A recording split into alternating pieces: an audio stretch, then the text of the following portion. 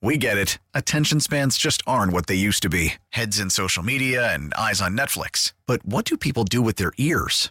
Well, for one, they're listening to audio. Americans spend 4.4 hours with audio every day. Oh, and you want the proof? Well, you just sat through this ad that's now approaching 30 seconds. What could you say to a potential customer in 30 seconds? Let Odyssey put together a media plan tailor-made for your unique marketing needs. Advertise with Odyssey. Visit ads.odyssey.com. Where does Nico Hoerner fit in your ideal Cub lineup? Is he your everyday shortstop? Yes, he is. I hope that that's the case for him. I think the Cubs need somebody like him to be able to play every day. We're back with more Inside the Clubhouse with Bruce Levine and David Haugh on Sports Radio 670 The Score and 670thescore.com, a radio.com sports station presented by Bet Rivers Sportsbook. Welcome back. We're here until 11 o'clock, and then we will give way to a extravaganza out in Las Vegas from 11 to 2. Matt Spiegel and Dan Bernstein, probably with a taste of Shane Reardon and Chris Tannehill as well. They are live from the Circus Sports Resort in Vegas. They will do a show until 2 o'clock, and then keep it right here on The Score. Cubs baseball. They play the Padres today at 3, and then it all gives way, builds a bridge to the Bulls basketball must-win game tonight in Cleveland against the Cavaliers. Pre-game is at 6:45 with Chuck and Bill. And, Bruce, we came into the segment. That was my question on Friday to Ron Coomer, and it was inspired by the story you wrote about Nico Hoerner on 670thescore.com. Nico Hoerner told you that he wants to be the everyday shortstop at Wrigley Field for the Chicago Cubs. Is that realistic given his versatility and given the fact that they did sign Andrelton Simmons to a one-year contract and he is a Gold Glove shortstop? David, let me answer that in a couple of different ways. First of all, if he is going to be your shortstop, he's got to play the position every day. We cannot hear about him going to center field. We cannot hear about him going to third base. We cannot hear about him being the ultra utility man. That is just not an answer at this point in time. With a veteran like Andrelton Simmons signed for 1 year behind him, I think that's just a security blanket, okay? Simmons, four-time Gold Glover, a veteran guy, is not brought in here to be the everyday shortstop of the Cubs for the next 4 or 5 years. This thing has to be played out to the point where, if healthy, and again, he is in great shape, and he has those visits to the injured list last year behind him. If healthy, you have to let him play all 150, 160 games, okay? He's got to be in there every day. He's got to prove to himself, he's got to prove to the manager, he's got to prove to the front office that he can play that position every day. And he is hell-bent on doing that. You know, from my conversations with him, he's in really good shape. Obviously, 2 years ago, he put on 30 pounds of muscle mass. He redistributed some of that this year, adding a little bit more flexibility to his upper chest area and his arms to make sure that he is the fluid athlete that he always has been, and a middle infielder from the time he was a young man through college, being drafted number 1 by the Cubs, and now the potential shortstop. But David, he needs repetitions. He just has to play there. I think you have to live with it, and you hope. I think he's going to hit, but you got to hope that he can handle that position from the defensive part. We don't know that yet. We know he was a good second baseman, a really good second baseman, but playing shortstop, that's a different animal altogether. 312-644-6767. Where are you, Cub fans, in your confidence level with Nico Hoerner? There's not going to be Carlos Correa coming to town. Trevor Story's a Red Sox. You can't get anybody else on the free agent market. Nico Hoerner is your shortstop of the future and maybe the present, as he declared this week. That's his desire. Bruce, you're right. I think that offensively, you wonder what his ceiling is. I think defensively, you hope that he can translate the skills that made him a very above-average defensive second baseman and he can still have the range at shortstop and show the arm off. I wonder where you are in terms of the chemistry between Nick Madrigal and Nico Hoerner is going to help their infield defense. I think it's not an insignificant detail that these two guys have known each other and played together. They played baseball since they were 9 and 10 years old. They're from the same area. They have a relationship and a rapport that, we can make too much of sometimes in the media. But, Bruce, I think that's relevant here when we're wondering how Nico Hoerner is going to adjust as an everyday shortstop. It helps to have a buddy next to you in the infield. I think if you're a Cub fan, you should be excited about this. When was the last time you remember a shortstop and a second baseman with a high upside number one picks looked at as top of the line players were coming up basically at the same time? Madrigal played his rookie year last year initially and got hurt, but from the perspective of starting their careers out together, pretty much the same age, as you said, David, the same background, having played together, it should be an exciting time for them because Madrigal, I think he's going to be a really good player. If he can stay healthy on the field, and again, that's been the challenge for both Hoerner and for Madrigal, is staying healthy on the field and showing that they can play 150 ball games. This should be an exciting time for Cub fans to watch these two develop. Before we get to the phone lines, Bruce, do you like Nick Madrigal leading off? Is he a better guy to put ninth, or is he a better guy to lead off because of his propensity to make contact? He's not going to strike out, and he could be a catalyst at the top of that order. Yeah, ideally he doesn't walk, David, okay? But that might come with experience because obviously he knows the strike zone. He makes consistent contact, and he makes hard contact. For a little guy, he really has a lot of power up the gaps. So you're not going to see a lot of home runs from Nick Madrigal, but you're going to see hard contact, and that's a distinction. I think he should probably lead off. I don't know how much speed was taken away from the hamstring injury and the hamstring surgery that he had last year. We'll see. I don't think he was a burner to begin with.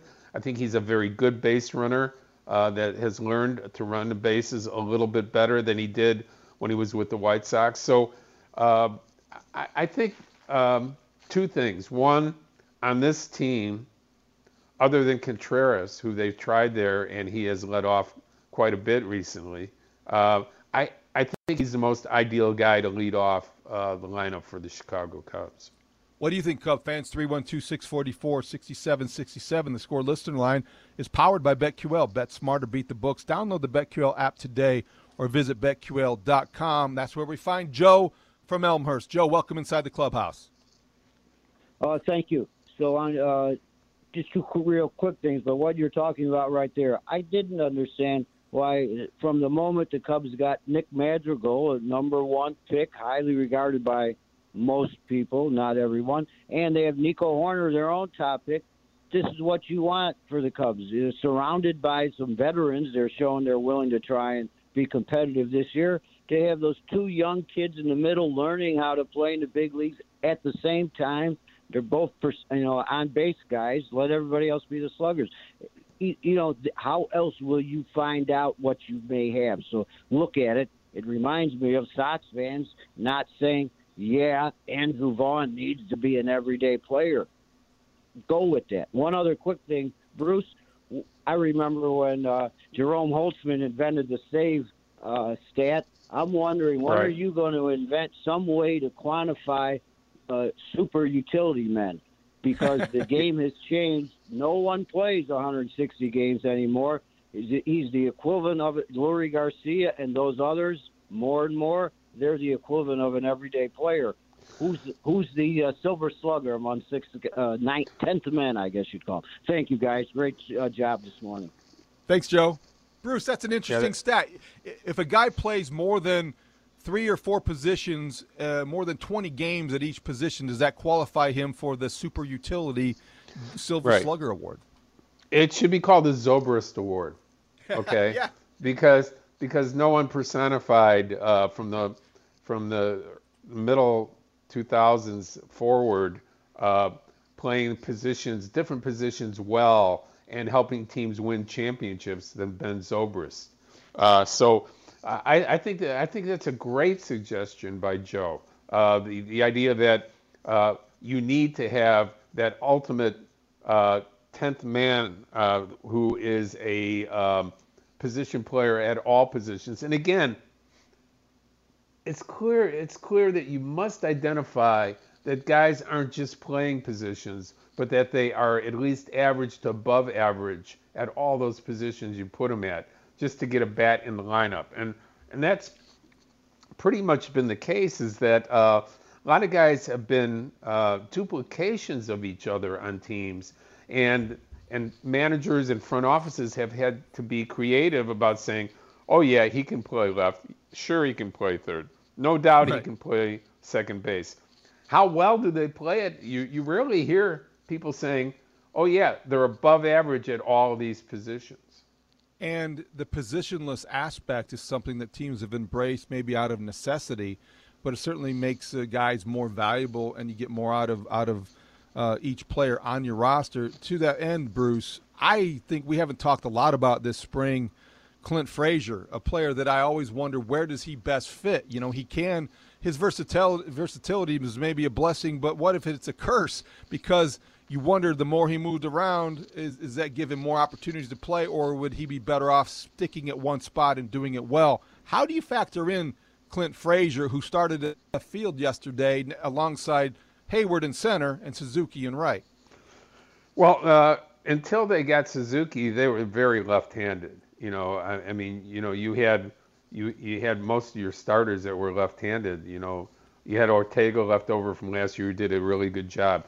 You have Happ, who is a switch hitter, but is predominantly a strong left-handed hitter. You have Hayward, who's a left-handed hitter. So I think there's a lot of reps there for Frazier, unless a trade is made to bring in another right-handed hitter and a young star center fielder type, you know, in a trade that, you know, maybe if Contreras is involved, you definitely have to get back a center fielder or a catcher. So from that perspective, I think there's a lot of bats out there for Frazier going forward this year, and he has shown that he has 4-tool, sometimes 5-tool ability. I'm not saying 5-tool player that's a superstar. I'm saying guy that can contribute with all 5 tools. So from that perspective, I think he will show, and there will be opportunities for him to play a lot this year. Frazier, Happ, Hayward, Suzuki. No room for Brennan Davis, so they sent the young man down to minor league camp yesterday. Still the 15th overall prospect in Major League Baseball, according to MLBpipeline.com. The Cubs' #1 overall prospect, according to those rankings, Bruce. Do you think that because of Suzuki's signing, because of obviously Frazier's presence, the timetable with Brennan Davis was affected? No, I don't. I think, you know, he only played a handful of games at AAA last year. So, David, from that perspective, he needs a full year. He's only 22. He needs a full year or a good 4 months at AAA. And let him go dominate there, okay? He'll tell you when it's time, all right? Yep. Let him put pressure on Hoyer. Let him put pressure on the Cubs front office to bring him up. I think that would be a pleasant situation that Hoyer and everybody would embrace. Yeah, it's his time. Now, are we going to bring him up, or are we going to wait until the second week of April in 2023 and make sure that we get the 7th year out of him? That's still in play. That rule is still in play. That it's unfortunate, but I'm hoping the way the Cubs are going, the direction they're going, that when he is ready, he comes up and he gets that last 4 to 6 weeks of baseball at the major league level, and he is ready for 2023. Let's go back out to the phone lines where our buddy Rich from Old Town has a question about Jason Hayward. Morning, Rich. Yeah, hey guys, great show. I couldn't help but think when you had the Hayward interview on, and then the stat about utility infielder, I started thinking, what do you do with Hayward? You got the highest paid utility outfielder now, and you got kind of a crowded field, and you got universal DH. I understand that, but As you guys know, he's not a prolific hitter. So what do you do with Hayward when you got a guy like Davis sitting in the minors? It sounds to me like he's on his way out. And is there a way to peddle Hayward to bolster other position players or even a starting pitcher if you wanted to subsidize? And as you know, some teams will do this. If you want to subsidize Hayward's contract to unload him when you've got a wealth of outfielders, I don't get where Hayward fits in. I appreciate your opinions. Thanks, Rich. Well, Bruce, is Jason Hayward a guy you can move around to left field even if you need to get the maximum out of his availability and his contract?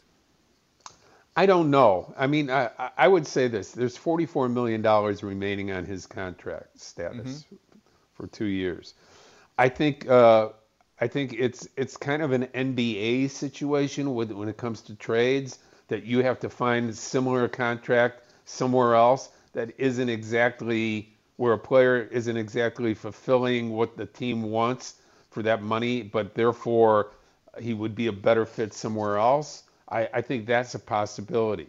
$22 million is a lot of money, but as time is going on here, portions of contracts can be eaten, and I think there could be something creative down the line. The number one thing Jason's going to have to do is show that he can still play. And he came off of a really bad year offensively last year. Injury at the end of the year. If he can hit, and he hit early, I think a trade could be made. Otherwise, he's your center fielder, at least in a platoon, until further notice. It's a sunk cost at this point to some degree, and you just are going to have to absorb some of those realities because of his contract has made him immovable. So you have to get what you can get out of him. Maybe he gets off to a fast start and those things change. I mean, but he did sound like a willing participant in this move center field. I don't know what his options would be, Bruce, but he does strike me as a guy that is going to be the consummate pro either way. We have seen that time and again. So he's not going to hit what you want, but he does play an above-average outfield, and that's going to be something that I think that they will lean in and wait and see how things unfold. So will the White Sox with their bullpen. A lot of roles to be determined yet. We don't know what they're going to do with Craig Kimbrel. How does Joe Kelly fit? Hey, by the way, Kendall Graveman, he's there. You remember him from the playoffs. He was pitching against the White Sox. Now he's pitching for him. We will talk to him next on Inside the Clubhouse. Chicago Sports Radio, 670 The Score. Welcome back Inside the Clubhouse, Chicago Sports Radio, 670 The Score. David Haugh, Bruce Levine until 11 o'clock today, talking baseball. And Bruce, we're going to speak with Kendall Graveman in a few minutes here from Glendale, a White Sox relief pitcher who fits into that bullpen nicely. There are a lot of relievers that fit into that bullpen nicely. Joe Kelly has arrived. I think when you talk about Velasquez as a guy that's a swing guy, okay, Ronaldo Lopez, what's his role? Let's start from the back. We know Liam Hendriks is one of the best closers in baseball, if not the best, in the last couple seasons. How do you see the White Sox building a bridge to Liam Hendriks? And what role does Graveman play, Joe Kelly, Aaron Bummer, and, hey, Craig Kimbrel still there? Yeah, that's going to be the clunky part is if a trade isn't made with Kimbrel before opening day, how does La Russa not only navigate all those very good relievers, but keep them, quote unquote, happy as far as their role goes? I mean, we know Kimbrel thinks himself a closer. He has been a dominant closer in his career. He was the most dominant closer in baseball the first 4 months of the year in 2021 for the Cubs. He was not good with the White Sox as a setup man. So from all of that, you have him, you have Kelly, you have Graveman. They are awesome pitchers that can set up or close in a pinch if indeed Hendriks is not closing on a particular day. I can't imagine that because Hendriks just has turned into this super pitcher who wants the ball every single day and is not happy unless he gets it. But realistically, you have all these tremendous right-handers to go along with Bummer from the left side. You are loaded on paper. And again, you have to be careful when you talk about on paper when it comes to these situations. But these are accomplished pitchers who are waiting there to help the White Sox win this year. This is what I wonder. I wonder this. Kimbrel has Hall of Fame credentials, so I understand why he gets hung up on pitching anywhere but the ninth. Other guys are more flexible. Joe Kelly says, I'll pitch wherever you want, and I think that his resume suggests that he can do it very well. His playoff experience is such a plus that explains why he's here. Kendall Graveman, former starter, kind of worked back. You know, he was a starter on some teams, and then all of a sudden he found this role and established it and carved out a very nice major league niche as a relief pitcher, as a specialized guy, maybe a setup guy. Do you think that the past, if the guys are starters who not failed starters, I hate that term, but converted starters are more likely to be flexible and versatile in bullpens because they've already – had to adjust the way that they approach getting ready to pitch each and every time?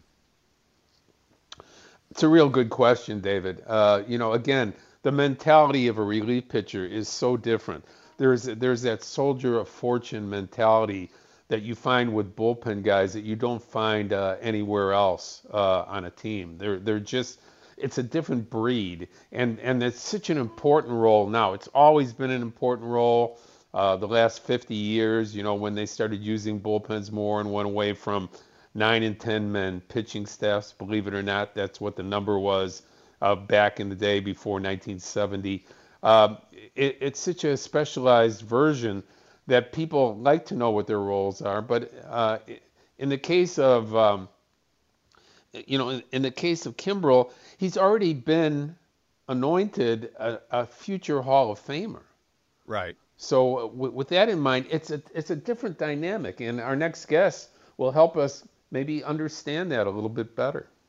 And let's go out to our guest hotline presented by Circa Resort and Casino in Las Vegas, home of the world's largest sports book, and that's where we find White Sox relief pitcher Kendall Graveman. Good morning, Kendall. Thank you for joining us.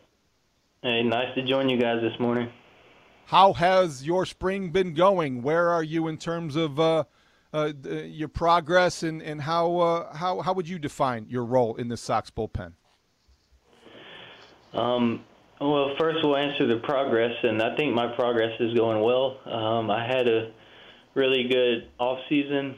I feel really healthy, and coming in with the same mindset to attack hitters and get outs. And like I said, I told Rick Hahn, and I told Tony, and I've told Katz that, look, I'm here to get outs whenever you put me in a baseball game, and I want to help a team win. I have zero ego about any of this. I just want to go out, if that be in a high-leverage situation in the 5th or 6th when a starter needs help, or whether it be we got some guys that need a day rest and I throw later in the game. I say, I don't care. I'll be ready, and just give me the ball. I'll be ready to go get outs. Kendall, we appreciate you joining us. And staying on that topic, do you understand the difference for a guy that's been predominantly a closer like Kimbrel? Not to build in an excuse, because he's a dominant pitcher with a great winning attitude. We've seen it. He's on a Hall of Fame track. But to see him struggle in a different role, do you understand, or do you think there is a different dynamic for a guy that's been a closer and then goes back to a setup and then has to, mentally deal with that role being a little bit different? Yeah, I mean, you have to give all of us an ounce of grace sometimes when you're looking at it. I mean, the routine, we're all routine-oriented. I think all of us in general in daily life, and especially in the baseball world, you guys know about being around, but, I mean, we have our routines that we get into, and it is different, but we also are able to make adjustments. And I know Craig, being the caliber pitcher and just an outstanding teammate and person that he is, I know his main goal is he just wants to win. He's made that known.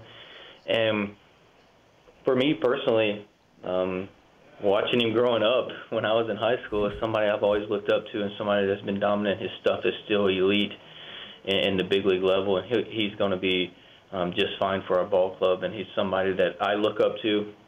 I'm always trying to gain knowledge. This is my second year as a full-time reliever, so I'm always asking guys questions. And in the bullpen that have done it a lot longer than I have and had a lot more success than I have. So I'm always trying to pick brains. It's a unique situation. We have some guys that, I mean, even Joe Kelly and myself, we've all got saves in the big leagues, and we've also pitched in different roles. So I think it's something that they've really sought after this offseason was to shore up the bullpen. And then you got guys like Crochet and Bummer, and there's a lot of different weapons that Tony has at his disposal in that bullpen, and I'm excited to go to work with these guys and play 162 and then see what happens after that.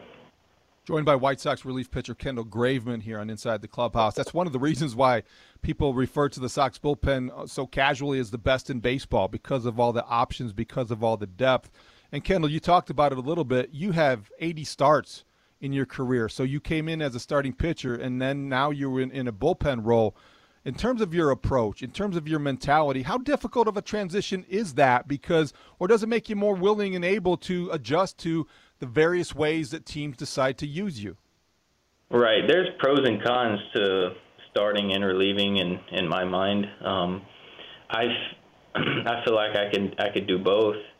I was a decent starter, but going into the reliever role, one thing I really do enjoy about it is out of 162 games, I show up to the field with the opportunity to impact a game a lot more than when I was starting. And being that light switch, having it on when I show up to the field, unlike, if you just made a start, you've got 4 days where you're just kind of getting ready for your next one. I think it's been good for my mentality. And then as a pitcher, just showing up and going with my strengths a lot more and not having to set up hitters as much because you're not facing them 2 and 3 times through a lineup is a different adjustment that I've had to make, but it's something that I've enjoyed. And I think that the reliever role, mindset-wise, has fit me fairly well. Kendall, going to a team, actually team by team, you went from Seattle, where you were the most dominant pitcher in baseball, to Oakland, where you continued that dominance, and now being over with the Chicago White Sox, signing a big deal with them in the offseason. What is that mentality like, knowing that you were able to find a team that wants to win a World Series, not afraid to say it, not afraid to own the idea that getting a Graveman, getting a Kelly helps them in their quest to try to win a World Series in 2023 and 22? Yeah, right. It was going into free agency, that was top on my priority list, was going to a team that was really trying to win. And I think you can look across the league, and there's a number of teams that are trying to compete for a World Series, and us being one of them. But at the same time, you still have to go out and you have to execute pitches. It's not just handed to you. October's not just handed to you, and anything in October is a very competitive game. Obviously, being with Houston at the end of the year last year was something that was a great experience for me, to be able to pitch deep in a postseason run and even play for a World Series. There's myself and a lot of guys in this clubhouse included that have a taste in our mouth of playing in the postseason but not winning a World Series. So I think there's a extra boost of, hey, let's get there and let's compete for a World Series. So a lot of guys showing up in the camp. There's a lot of eagerness and just trying to get off to a great start. And like I said, we still have to prepare. A lot of, the talk outside of the clubhouse and from the media is, hey, these guys have a chance, but you still have to go out and put in daily work and continue to get better and not become complacent. And I think that's something that this whole team kind of has right now. And there's a ton of leaders in this clubhouse that are leading in that direction, and I'm excited to work alongside of them. Before we let you go, we know you have a meeting. When you look at the personalities that are collected in that bullpen between Liam Hendriks and now Joe Kelly, a day in the bullpen for the White Sox bullpen is like an evening at the Improv, I would imagine. Where does your personality fit into that mix, and how much fun is that? Yeah, it's going to be some – who knows where the conversation leads down in that bullpen before we go in, so it'll be fun times down there. It's a light group. It's a group that, for now, I've played with Liam, so I know Liam, and then Joe's been great.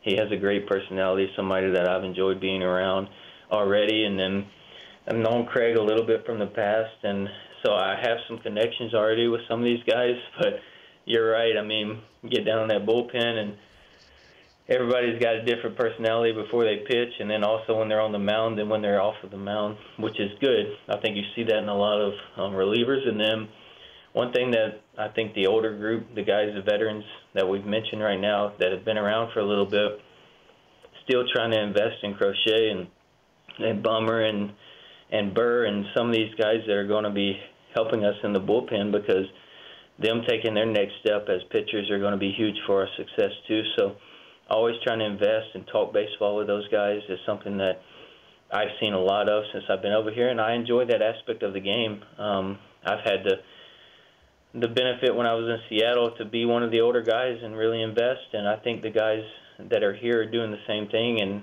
that's a huge testament to the leadership of this team, and it helps with the success over a long season. Kendall, David and I really appreciate you joining us today and look forward to continuing our new relationship with you and your new relationship with the White Sox and the South Side of Chicago. All the best of luck to you. See you in the clubhouse in a couple of days. Thanks, Kendall. Awesome. Thanks, guys. It was an honor. Appreciate it. Kendall Graveman, White Sox relief pitcher, Bruce. Really good head on his shoulders, really good arm connected to his, he's going to be fun to watch. He's going to be fun to listen to and cover because he gets it, and he has been around a little bit, so you know what you're getting with him. Yeah, and I was able to talk to him at length a couple times so far this spring down here in Glendale, and he's just a really pleasant guy. I mean, when I told him that you and I do a baseball show on the weekend, before I even asked him to come on, he said, gee, I look forward to coming on with you guys and talking some baseball on a Saturday morning. And sure enough, here he's at it. Just a really pleasant guy. And I had a pretty dominant performance yesterday in his second game out. He walked one guy, but he struck out two in his one inning. So it was a good pitching day for the White Sox. Dylan Cease was dominant in his 3 innings, striking out 5. So it's good news for the White Sox. Forget about the spring training scores down here. Are your pitchers ready? Are your guys healthy? Are you ready in 12 days to start the season? Those are the questions you want to ask. Speaking of White Sox starting pitchers, there's something we need to get to next before we get out of here at 11 o'clock inside the clubhouse. Chicago Sports Radio, 670 The Score. Just want to get something fair done, and it's just unfortunate that this is the spot we're in today. The numbers were like 200 KFRB. You said 50? That was prior to the filing. So it's like the negotiation. Yeah. I won't get into specifics. It's just that difference is like, that's where it's like a little frustrating. Welcome back inside the clubhouse, Chicago Sports Radio, 670 The Score. David Hall, Bruce Levine. Final segment. That was Lucas Giolito talking about the arbitration dispute with the White Sox. Bruce, I believe the White Sox are making a mistake. It's over $50,000, $200,000. I don't think this is a line you draw in the sand with your ace. Maybe somebody else. I think they're poisoning the well for future negotiations. I think you disagree, but I think this is a very dangerous situation for the White Sox only because of who Lucas Giolito is and what he represents to this team. David, my first thought is, why do people always take the player's side? Is it because they're the performer? They're the ones that people can relate to. They're the ones that, you pay your money to see. Nobody ever pays to see an owner or a front office person. So I get that part of it. But it is a two-way street. When you say it was only $50,000, the guy was going to make $7.3 million, okay? So it's not like he's going to be out in the street in front of your 7-Eleven asking you to help out on a particular day. So I'm on the player's side, but why is it always the owner is being punitive? It's a fair question, but I don't think that in my case it is a general blanket statement that's fair to make, or an assumption to make, because look, it depends on the player. I think Lucas Giolito has outperformed the contract and his salary. So in this case, I think that if you're the White Sox, you recognize that, you realize his value to you, and you you acquiesce, you meet him in the middle, you compromise. Jason Hayward, our previous guest last hour, I think if he were in this situation, you might not be in the same sort of position to support the player because of what his contract has represented, and maybe he hasn't lived up to those terms. When you have a guy but he had already earned that contract. Well, the other part is he had already earned that contract. Okay. I think, Bruce, though, it seems like an odd hill to die on if you are the White Sox, because you have somebody, you are creating a distraction where you don't need to. You could buy the silence here. You could buy serenity in the clubhouse. You don't need Lucas Giolito coming out publicly criticizing your management style, because if that's not what he did directly, indirectly he left a mark, and I think that's going to linger, and it was unnecessary.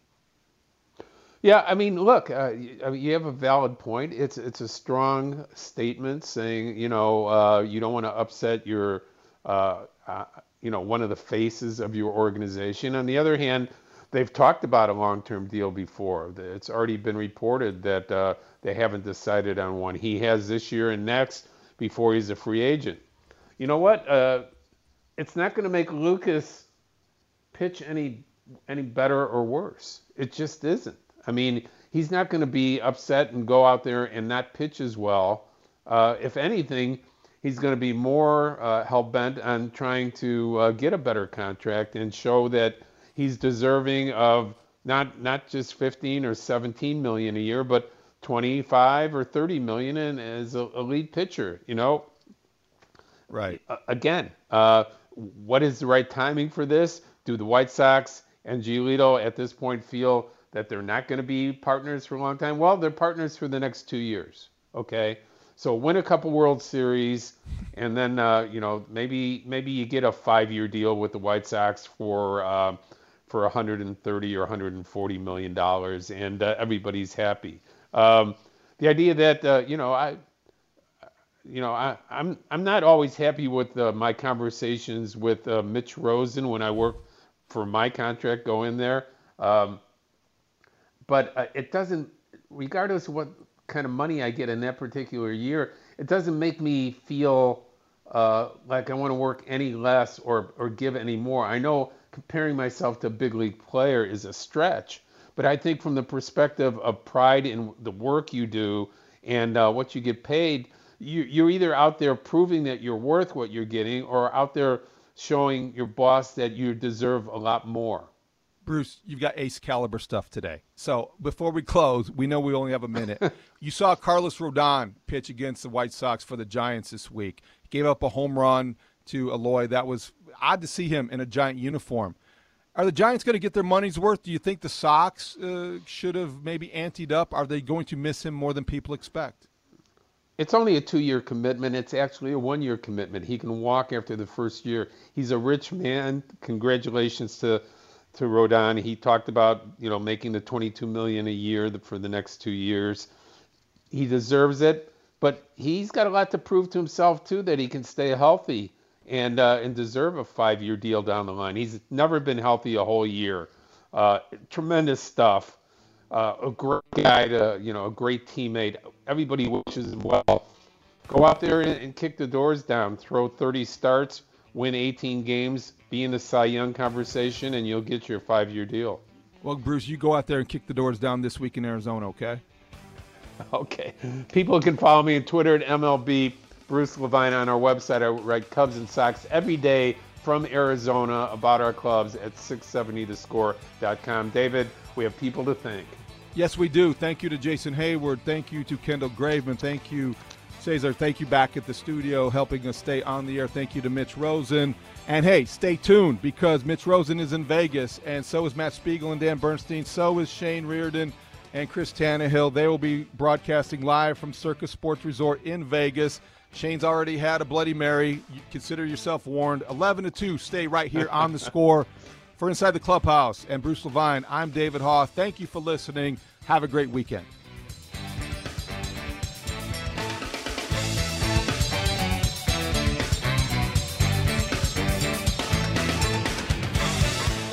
Now, with the MLB app, you can get baseball your way.